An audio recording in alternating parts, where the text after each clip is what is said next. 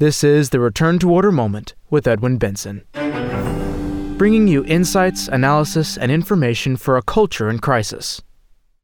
Today's subject is The Spirit of Hollywood versus the Spirit of the Cross by James Bascom. Few institutions today inspire more contempt among God-fearing Americans than Hollywood. Just the name of Hollywood conjures up images of glitzy, degenerate celebrities in gaudy outfits who use their wealth and influence to wage war on what remains of Christian morality. Much subtler than this sexual morality, yet ultimately more damaging, is the spread of a revolutionary mentality that denies the Catholic faith at its deepest level by denying the effects of the original sin of Adam. It considers the purpose of life on this earth to be the pursuit of bodily and material happiness. Therefore, suffering in any form and in any degree is the worst of evils. According to this mentality, it must be eradicated as quickly and efficiently as medicine, science, and technology will allow. We call this mentality the spirit of Hollywood. Like a drop of oil on a sheet of paper, it has permeated into the very fibers of our culture, and it is one of the primary causes of our modern crisis. From family dysfunction to drug abuse and virtually every other social evil we see today. Some of its most bitter fruits are found naturally in Hollywood itself. A particularly salient example was the suicide of actor and comedian Robin Williams. Few in Hollywood personified success and carefree optimism like Robin Williams. He had a global fan base, universal recognition, prestige, and wealth. In short, he was a paragon of worldly success. On August 11th, 2014, the world was shocked to discover that he killed himself in his San Francisco home. His personal assistant discovered him hanging by a belt from a door frame in his bedroom. The San Francisco Chronicle was mystified, reporting that the 63-year-old man was, quote, a man who seemingly had everything, but inexplicably decided to hang himself, unquote. After his suicide, the facts slowly started to come out. For years, he had been an alcoholic and had even taken hard drugs such as cocaine. He suffered from depression. We do not know all of the factors that led to his drug abuse, depression, and suicide. But we do know that drugs, gross sexual immorality, depression, alcohol abuse, and suicide are so common in Hollywood that they are the norm, not the exception. By no means is this spirit and its tragic effects exclusive to Hollywood. The culture of Silicon Valley, for example, shares this utopian philosophy. They believe that every human problem, and therefore every source of suffering, can be solved. One just needs to found the right startup, develop the right technology, write the proper algorithm. We can even escape the ultimate suffering, death. Tragically, the spirit of Hollywood has become the default mentality of the nation, with results that are as disastrous as they are predictable. The generation of Americans living in the first decades of the 21st century is arguably the unhappiest, dysfunctional, and suicidal generation in history. According to the New York Times, 1/3 of American adults and adolescents suffer from anxiety. Then both firearms and car accidents. More than 60% of firearms deaths are not murders, but suicide. In 2011, suicide passed homicide as the second leading cause of death among teenagers. The Catholic Church teaches that death and suffering are the consequence of original sin which we inherited from Adam. After original sin, all men have in themselves a very strong tendency toward sin, disorder, and malice. Each person suffers the effects of original sin in a slightly different way. But we all feel pulled to have a distaste for virtue, order, duty, and goodness. Fundamental to Catholic spirituality is the call to wage unceasing warfare within ourselves against this disgust for order by turning ourselves toward God and Our Lady in prayer and the sacraments. If we do not, we run the risk that this thirst for sin and distaste for order will triumph within us. Imagine if we were to take a man conceived in original sin, with all the defects and tendencies it brings with it, and place him in a place like the Garden of Eden. He would be surrounded by every physical delight, but the simple fact of not experiencing any sufferings would begin to cause in him a certain malaise, uneasiness, boredom, and ultimately unhappiness and frustration. Why? Because after original sin, human nature requires the challenges of trials, hardships, and suffering to develop our qualities and practice virtue. Without hardship and adversity, we simply cannot develop ourselves. Suffering is a type of oxygen for virtues. Without this special oxygen, our virtues wither and die or never grow at all. Even if our hypothetical person never committed a mortal sin, without trials and sufferings he would never rise to any kind of virtue, much less form the grandeur of soul like that of a saint. God created human nature with certain faculties or powers. We have the intellectual faculties and the sensitive faculties, our 5 senses. These faculties are good in themselves.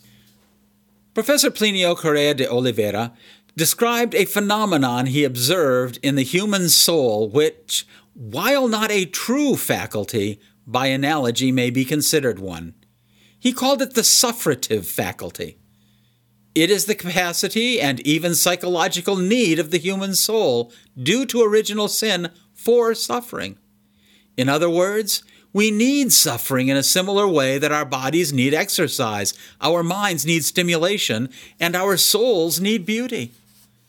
Take exercise. After original sin, our bodies need a certain amount of exercise to stay fit.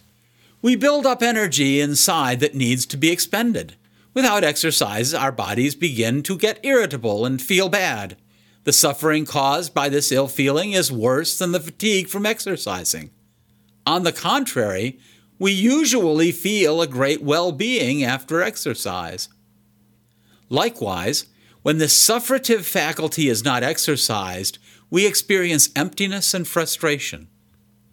True happiness on this earth comes only when we accept all the sufferings that God sends us in function of our individual vocation in life. When we discern our personal vocation in life and make our lives revolve around it, give it our whole heart, soul, and mind, and cheerfully accept every suffering that God deigns to send our way, we attain true earthly joy in anticipation of the eternal bliss of heaven. Our Lord Jesus Christ illustrated this in the gospel with the woman about to give birth. The apprehension that she has for what is to come may be very great, and she may suffer terrible pain when the time comes to give birth. But after the child is born, her sorrow is immediately turned into joy for having brought forth a new person into the world. Although maternity is full of sufferings, the woman who fulfills her earthly vocation of mother and accepts those sufferings also experiences true joy. She can look back with satisfaction for having endured those trials and fulfilled her mission. The same can be said for men who suffer in war. Veterans often consider their service to have been the highlight of their lives and look back with fondness on the times when they suffered and sacrificed for their country. Evil and suffering can perform a valuable function for mankind. We better understand good in itself when comparing it with evil. Human psychology learns things best through contrasts, and this applies especially to good and evil. By contrast, we are able to understand things more profoundly.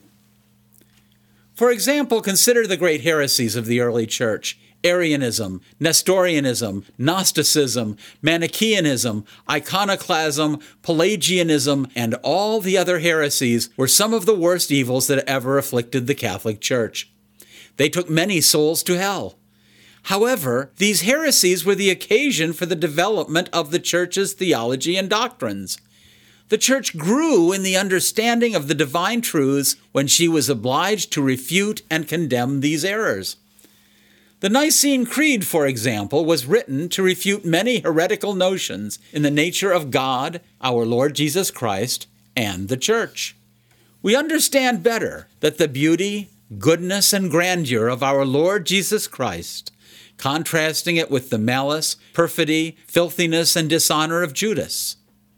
A civilization that seeks to hide all that is disagreeable and pretends that evil does not exist, that seeks to eradicate all sufferings, that forms and deforms its culture, art, and literature in accordance with this worldview, that embraces the sweet things of this earth while rejecting the cross, produces a soft, saccharine society destined to decay.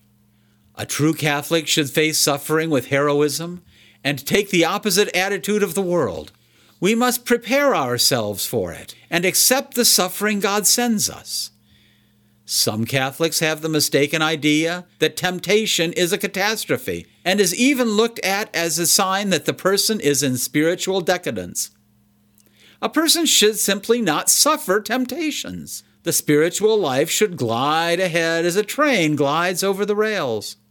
On the contrary, the Catholic should confront suffering not like someone who trembles with worry at the thought of the coming disaster, but like a hunter in the African bush while tracking down a lion for the kill. When a hunter encounters a lion, he doesn't think to himself, "Oh no, what a disaster! There's a lion over there, poor me, what am I going to do?" Evil and suffering are like that lion.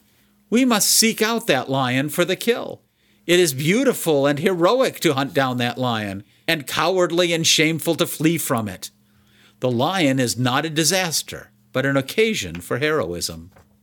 Perhaps the greatest treatise on the glory and grandeur of suffering is St. Louis-Marie Grignon de Montfort's Letter to the Friends of the Cross.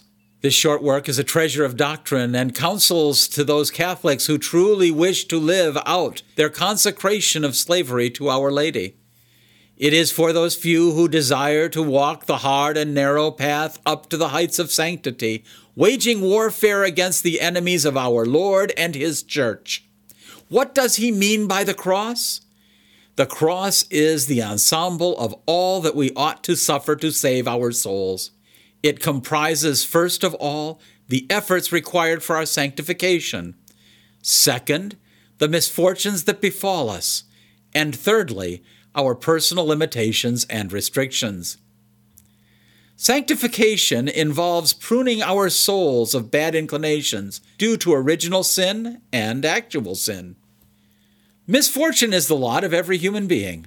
There is no one who does not suffer any misfortunes in life.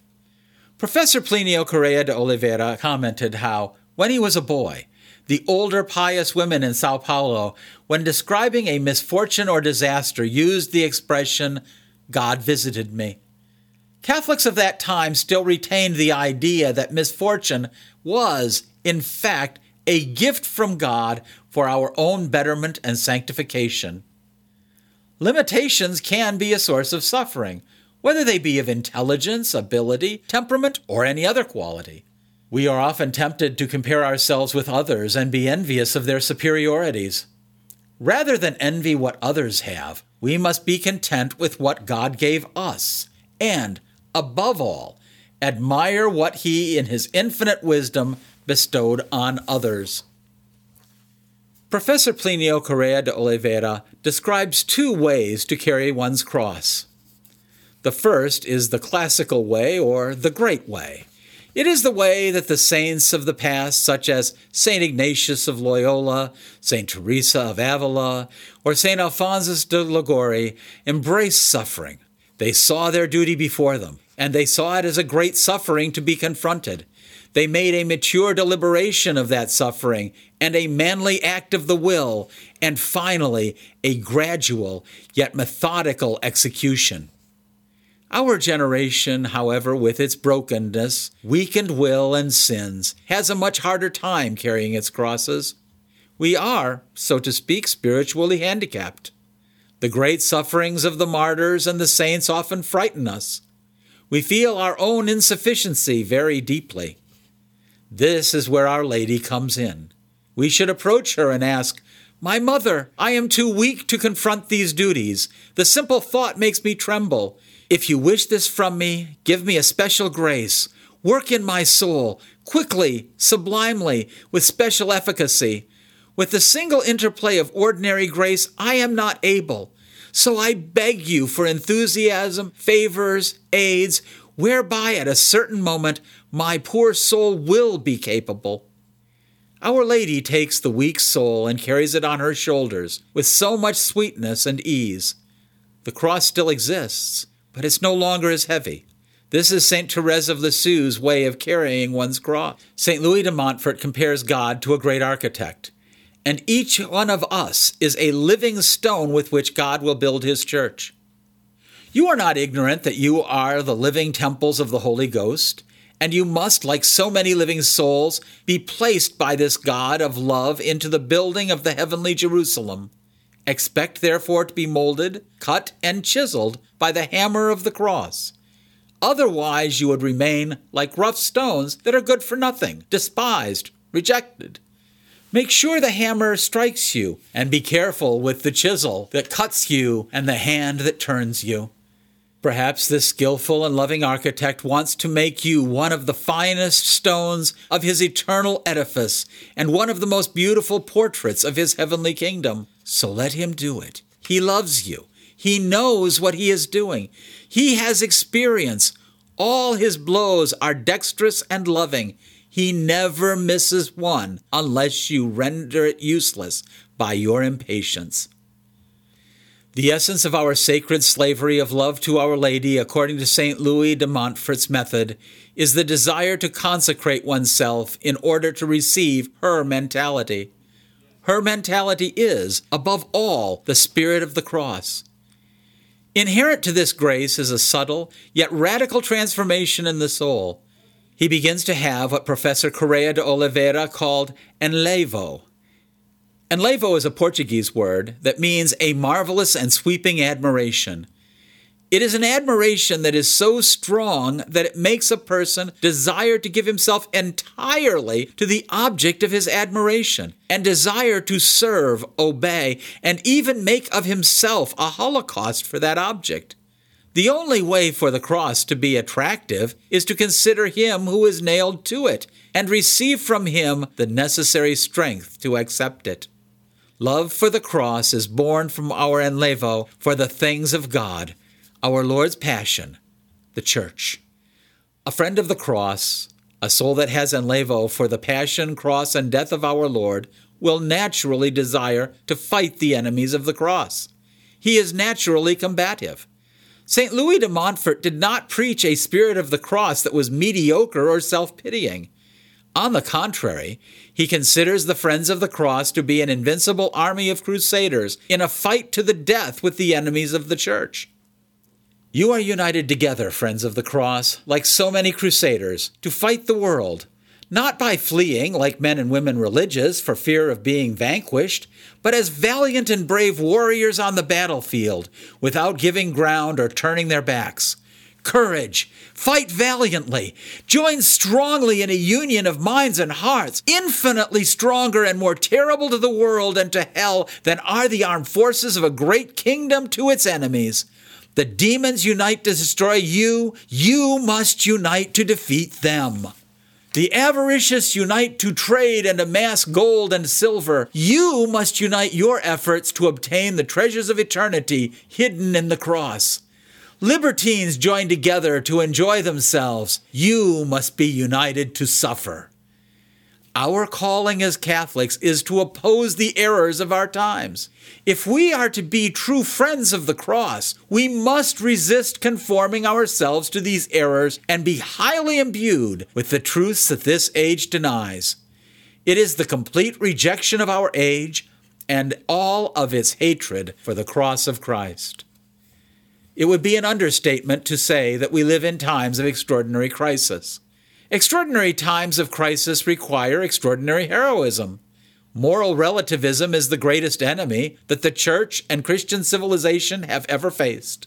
This threat is far worse than the Turks at the Battle of Lepanto or even the lions of the Roman arena. We need heroism proportional to the threat. A faithful slave of Our Lady, a true friend of the cross, receives this heroism.